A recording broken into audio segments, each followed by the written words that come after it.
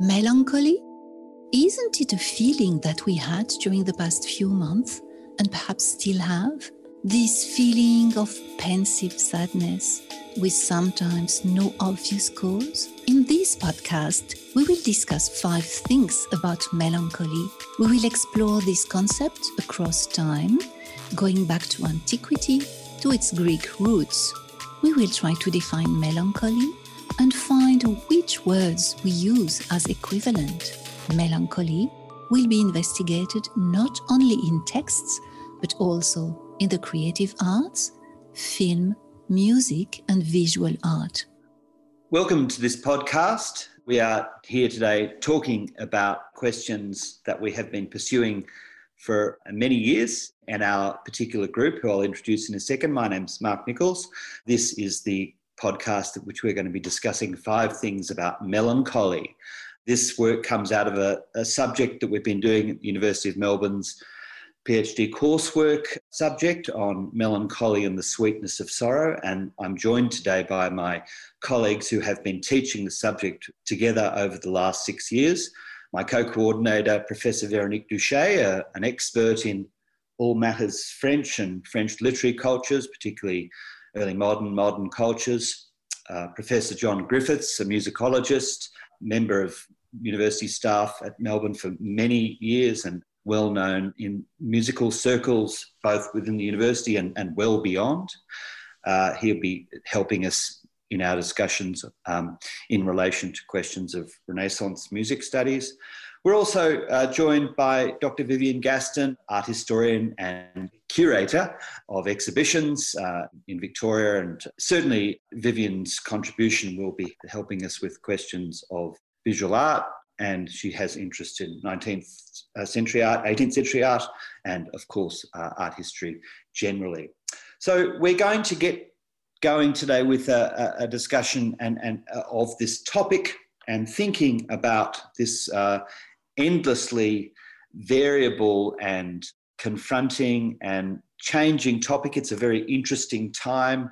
I think we always say this every year we teach this course, that this is the year when melancholy is really interesting. So I think that shows us something about the topic. However, I don't think anyone listening to this podcast would be thinking anything other than this is the year in the grip of a global pandemic and all the various other horrors and difficulties that we've faced both locally in Australia and internationally. And so it is certainly a great time to take stock of all of our ideas about this topic, and this is where we're going today. So I suppose what I would like to throw out to the group in general is the general topic of, is melancholy the right word for what most of us are feeling in this particular moment in the pandemic? And that's our general topic, I think, for this podcast.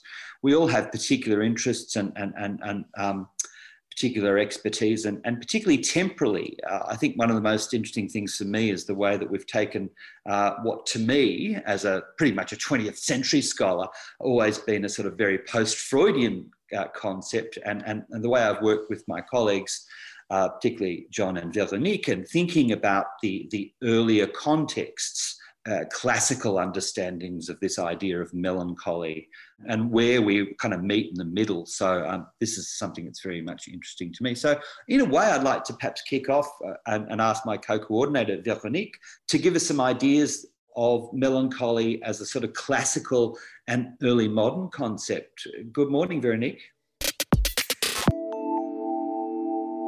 Thank you, Mark. So melancholy comes from the Greek words melas, melan, meaning black, and chole, meaning bile.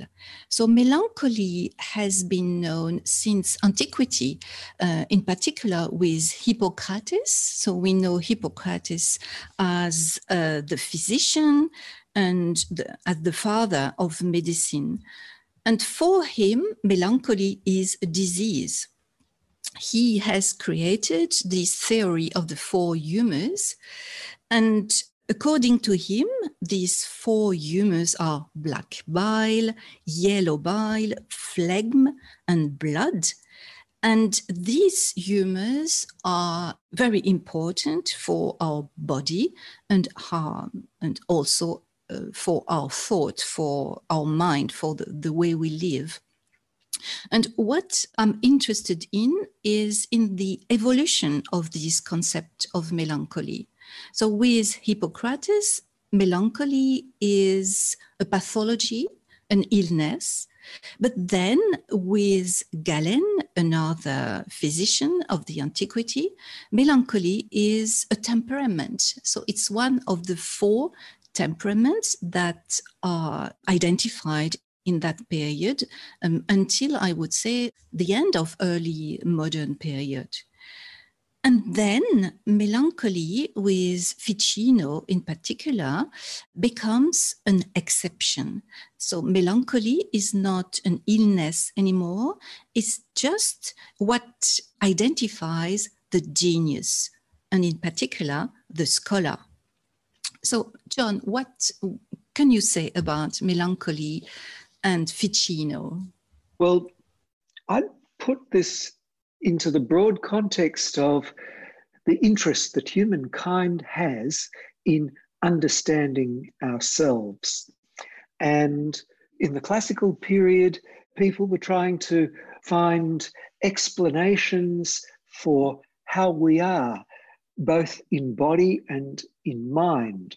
And when melancholy was a sickness, people were trying to find some kind of physical explanation of what was going on in the body. And of course, we know now that some of these biles that they talked about didn't exist at all.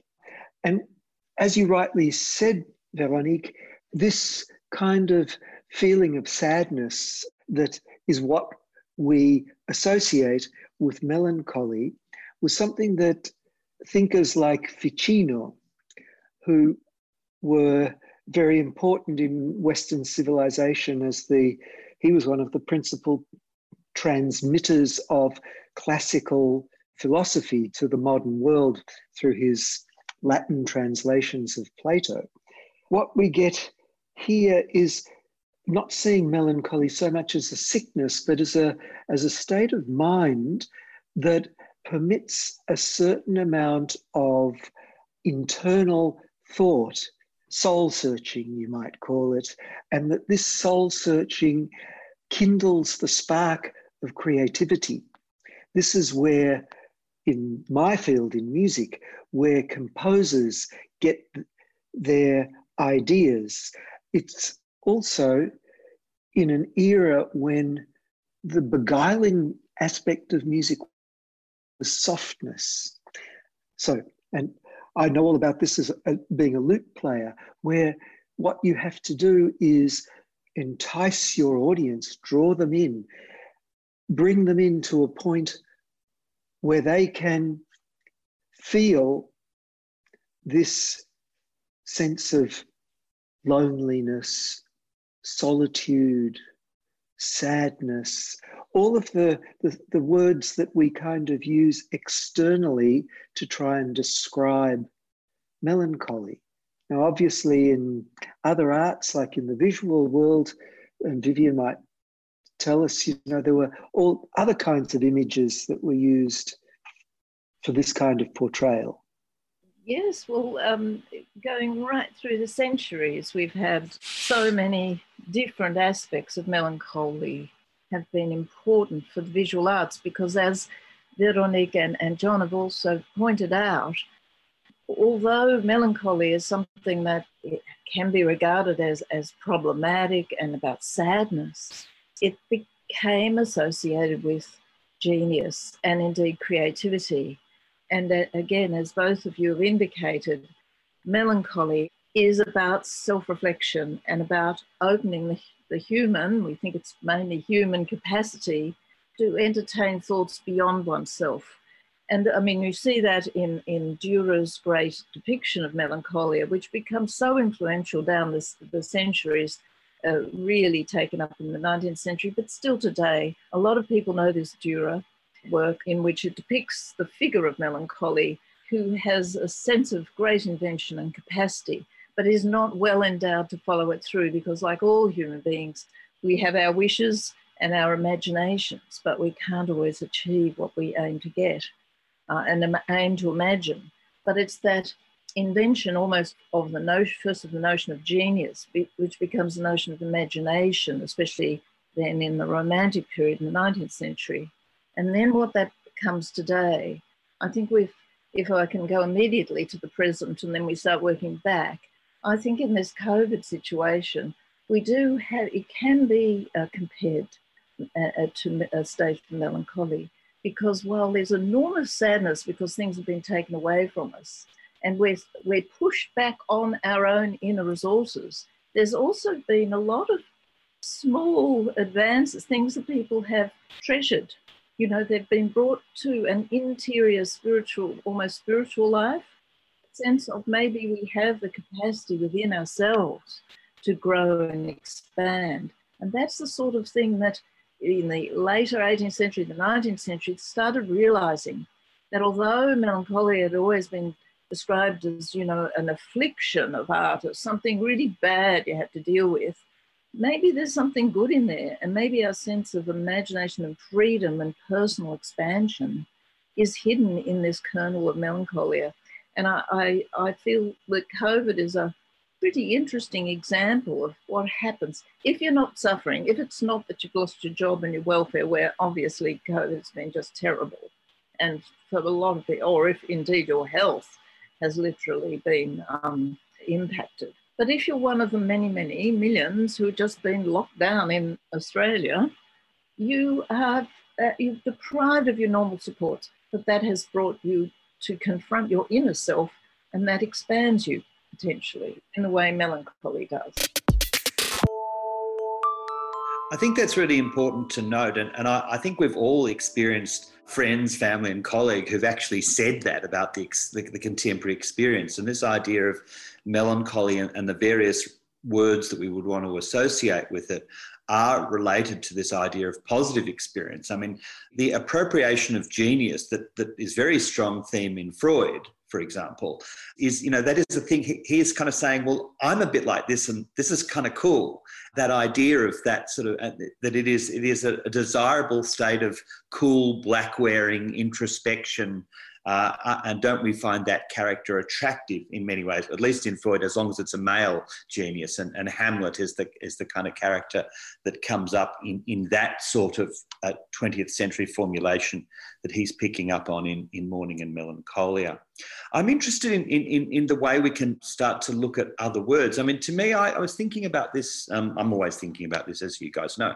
But what are those First Nations cultures that have hundreds of words for snow? It seems to me that melancholy or melancholia is only one word for a variety of ideas that we would associate with. So I'm interested in, because whenever I used to teach this to undergraduate students, you know, I'd be rabbiting on for hours about this sort of notion of melancholy. And they always say, hang on, what do you actually mean by that?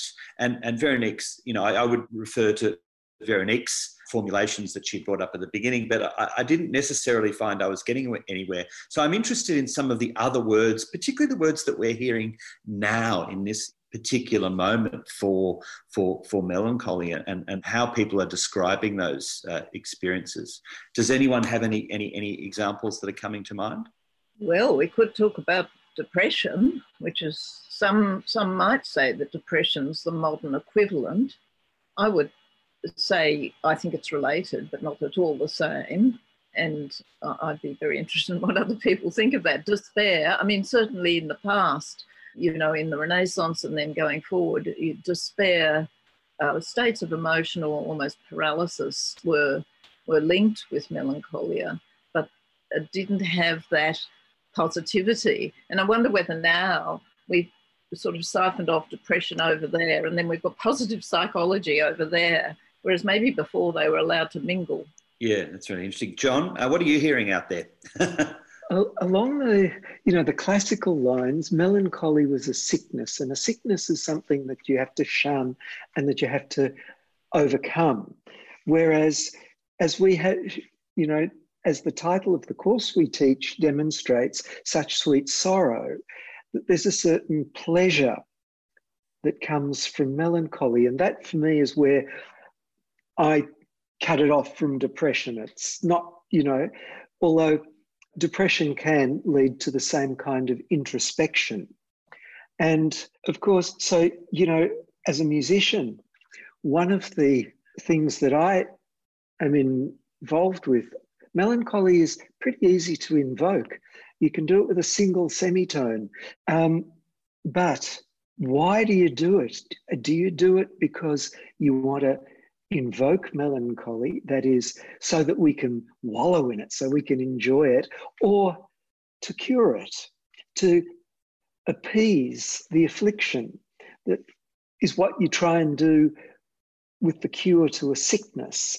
And so that ambivalence, that's the big dichotomy for me. That's the contradiction of the term that I can't resolve. Véronique, what are your thoughts on this aspect? So I'm interested in the dichotomy you just mentioned, John, because in literature, there is a metaphor that is often used for melancholy. It's black sun. So this impossible connection between two words, between black and sun, is sometimes very good in order to describe this state of mind, this cultural disease that we suffer. And it was particularly used in the 19th century poetry by French poets, but also from other nationalities. And it's also the title of a famous book by Julia Kristeva, Black Sun. And she is a psychanalyst, and she is interested in Freud and psychiatry too. But I would like to mention also that melancholy is an illness, a disease, an exception. That's something we can enjoy, but it's also considered as a sin in the Middle Ages. And melancholia is linked to, in Latin, acedia, this feeling that we have when we disobey the divine order. So when we do not trust in God anymore. And this acedia was one of the 7 sins in the Middle Ages. So it's very important. So when we suffer from melancholy, we always have this idea that we are a little bit, it's our fault. It's not good to suffer from melancholy. These are themes that come through very strongly, both in Soleil Noir, the Kristeva book, but of course in Freud's essay, the idea of self-reproaching feelings, which are really important. Kristeva describes, and I'm paraphrasing here, the melancholic as a sort of a proud, defiant atheist, that idea of that relating to the aspect of sin. And I think it's interesting to read Kristeva in relation to what Vivien was saying earlier about the building capacity. And she talks about some marvellous images in the history of art which look fairly macabre to us, but Kristeva reads them through the melancholy framework as being positive and representing a sort of sparks of creativity and a sort of great moment for those ideas. Viv, you had a... Yes, this deep connection between sort of mental health and the state of melancholy, and maybe that dichotomy. I mean, in one way, it's a gift to art, because art has been a way out. It's not just simple art therapy. It's just, for example, an artist everyone knows, Van Gogh. It was quite clear that he was very self-aware. That was part of it. He was self-aware of his extreme emotional roller coaster that he was often on. He did have medical conditions, but he used his art not as a way of sort of wallowing in that, but as a way of sort of stitching it together, and used in his portraits, he depicted, for example, Dr. Gachet, who was his doctor, but also someone who equally suffered from melancholy, and he depicted him as such.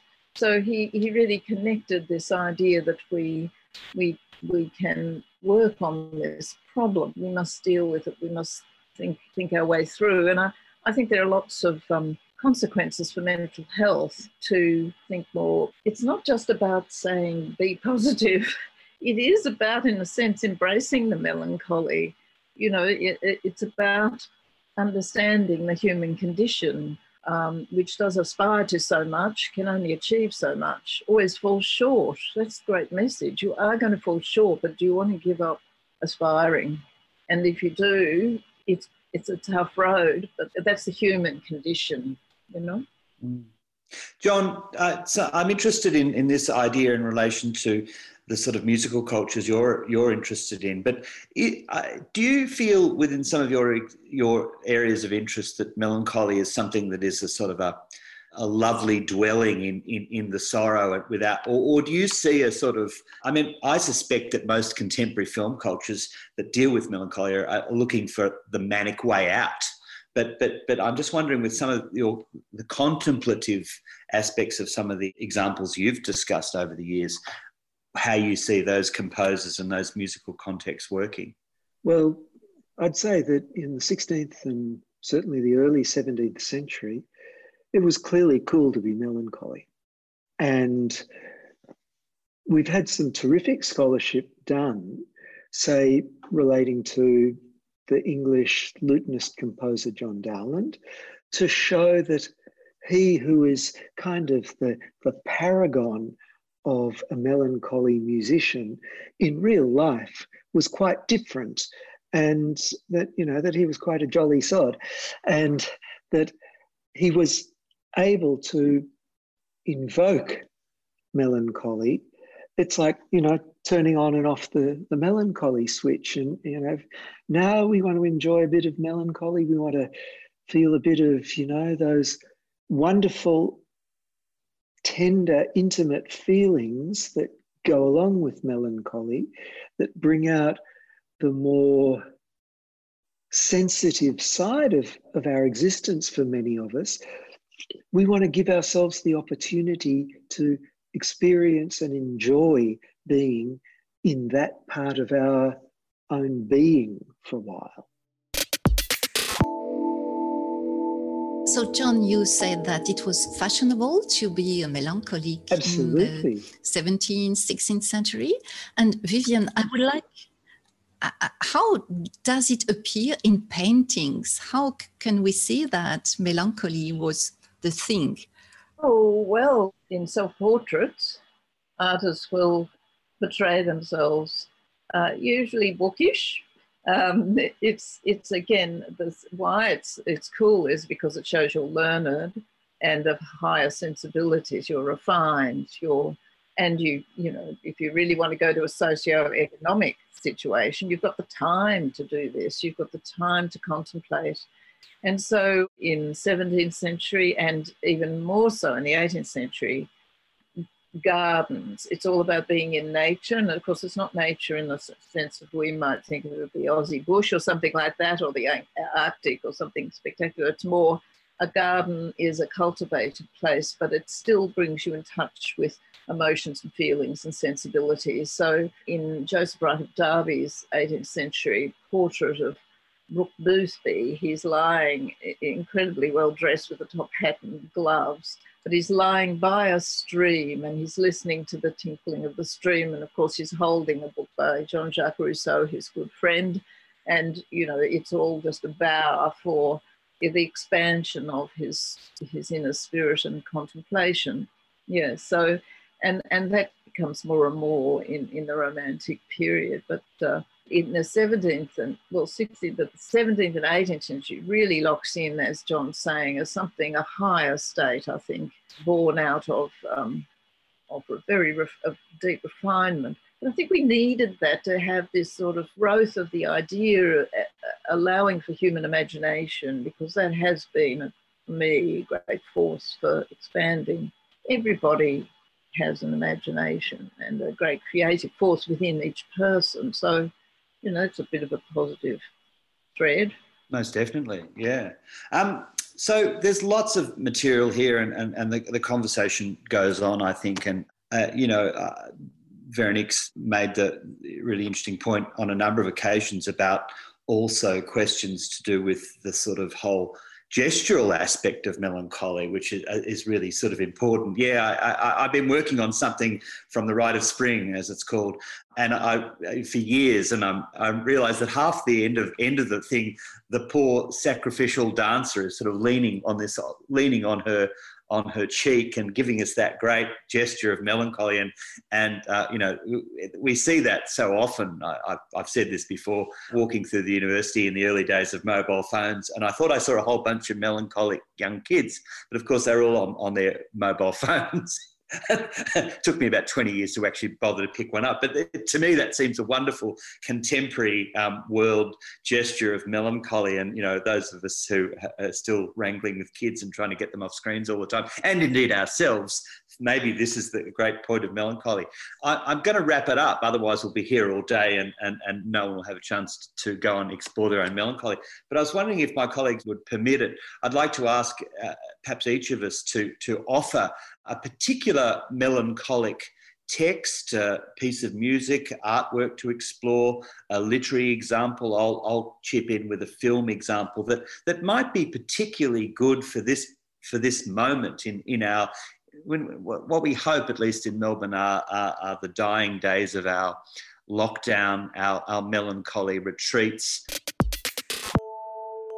What are particularly interesting examples of melancholic creative expression that we might want to advise to our listeners? I'll give my colleagues a few little moments to think about this while I offer a good filmic example. But I just think keep it simple, folks. Hitchcock's Vertigo seems to me to be an incredible foundation text for studies of film melancholy. I think in many ways it's a wonderful example of a character who, played by Jimmy Stewart in that film, of course, who seems to go through so many of the almost textbook expressions of melancholy. He's called a melancholic in the film. The film has a very melancholic mood to it. And it particularly is interesting, I think, for those who are interested, which all of us are really, in the gendering of this notion, the way that in many cultures and creative cultures, particularly after Freud, the melancholic figure has often been seen, perversely, as a male, and as this expression is there for the genius male. And to me, that's really interesting in relation to what we see in Hitchcock's Vertigo. So I would start with Hitchcock's Vertigo, and don't forget Scorsese's great film, The Age of Innocence. I'll throw that in there because to me that's, and always will be, melancholy on a stick. Veronique, what's going on in literary cultures in your head at the moment, particularly as we're sort of still contemplating our state of retreat due to the global pandemic? So I think for me, the most emblematic text about melancholy would be a poem by Gérard de Nerval, the French poet, who committed suicide actually because he couldn't live anymore in his world. And his poem is titled El Desdicado, and it's about, and these lines translated, that would be, I am the dark one, the widower, the unconsoled. I am the prince of Aquitaine. My only star is dead, and my star-studded lute carry the black sun of melancholy. Yeah, we've got it. Got it in one. And how beautiful. And I'm thinking, oh, wow, I aspire to that far too readily. That's a wonderful, wonderful work. And we might find a way to put some of these recommendations into the feed according to how our colleagues want to play this. Vivien, what image are you seeing in your mind, particularly at the moment? Oh, it's very hard, but perhaps to proceed with this duality or dichotomy for the lesson for today. Goya's famous Sleep of Reason produces monsters, which is late 1799, so late at the cusp of the new century. And I think a lot of people, when you first see that, it shows the artist slumped down on a table, so apparently despairing. And behind him, all these bats flying up, a sense of monsters. And these clearly are the monsters. And they're clearly of his imagination. But the inscription to it is, imagination deserted by reason begets impossible monsters. United with reason, she is the mother of all the arts and the source of all their wonders. So it's really, that's this moment going into the 19th century when perhaps the idea that the state of melancholy can be scary is something, a trauma that we all go through perhaps, but it also speaks to the human condition and its potentials for something inspired and wonderful. Yeah, that's a really, really great image you've drawn for us there, but certainly another great text in words and images for us to think about. John, you've been thinking a lot about monotones and semitones lately, I know. Yes, what have you got for us?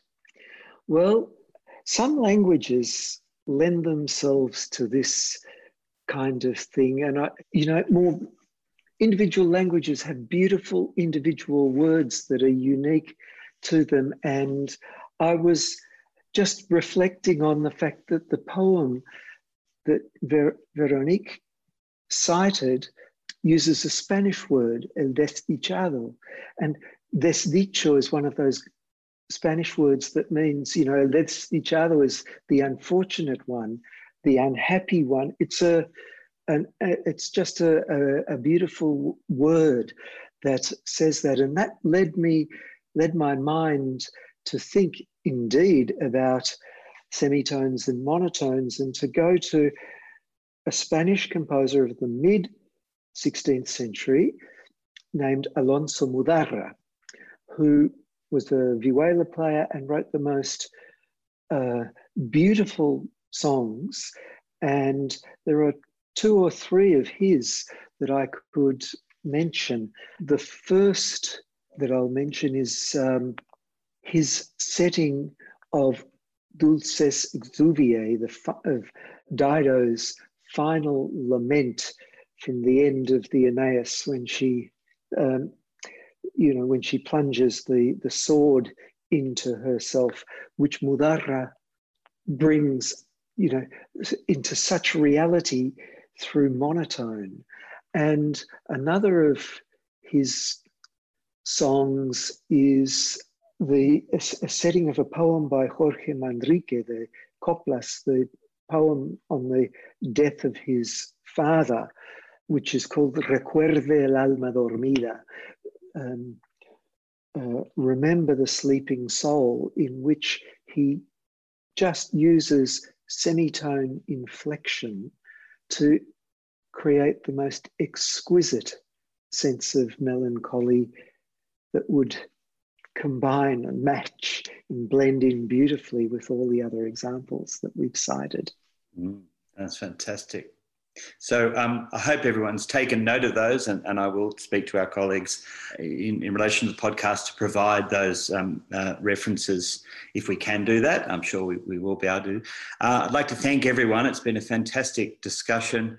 We always advance this topic, and I always think, oh, yeah, I hadn't thought about that. It's wonderful to push things forward in this context, and I hope for our podcast listeners, they'll feel that they've got a little bit more about this topic, and particularly at this time. And I'll remind all our listeners, as I will with our colleagues, you can't have a good, successful melancholic retreat without occasionally venturing out into the world, even timidly, before you go back and like Walter Benjamin talked about Baudelaire, get out into the world and then quickly retreat back and start taking good diary notes and writing good poems. The melancholy balance, I think, is really important. And as we're all, particularly those of us who are academically inclined, a little motivated to seek out the solitary space, I'm just telling everyone, please get out occasionally, particularly now we can, for those of us that can. So thank you all for a wonderful discussion, and thanks to our listeners for joining us, and we hope the discussion will continue. We have conferences coming up in the next month or so on this topic. We're all involved in the production of an encyclopedia of melancholy with Garnier Classique in Paris. This discussion is never going to go away, and I think that's a good thing. And I welcome you all, listeners as included, to join us wherever you can in this context. We'll keep pestering you with these sorts of communications into the future. Thanks, everyone. It's been a wonderful session. Go out and enjoy some sun, and then bring those observations back for some more melancholy contemplation.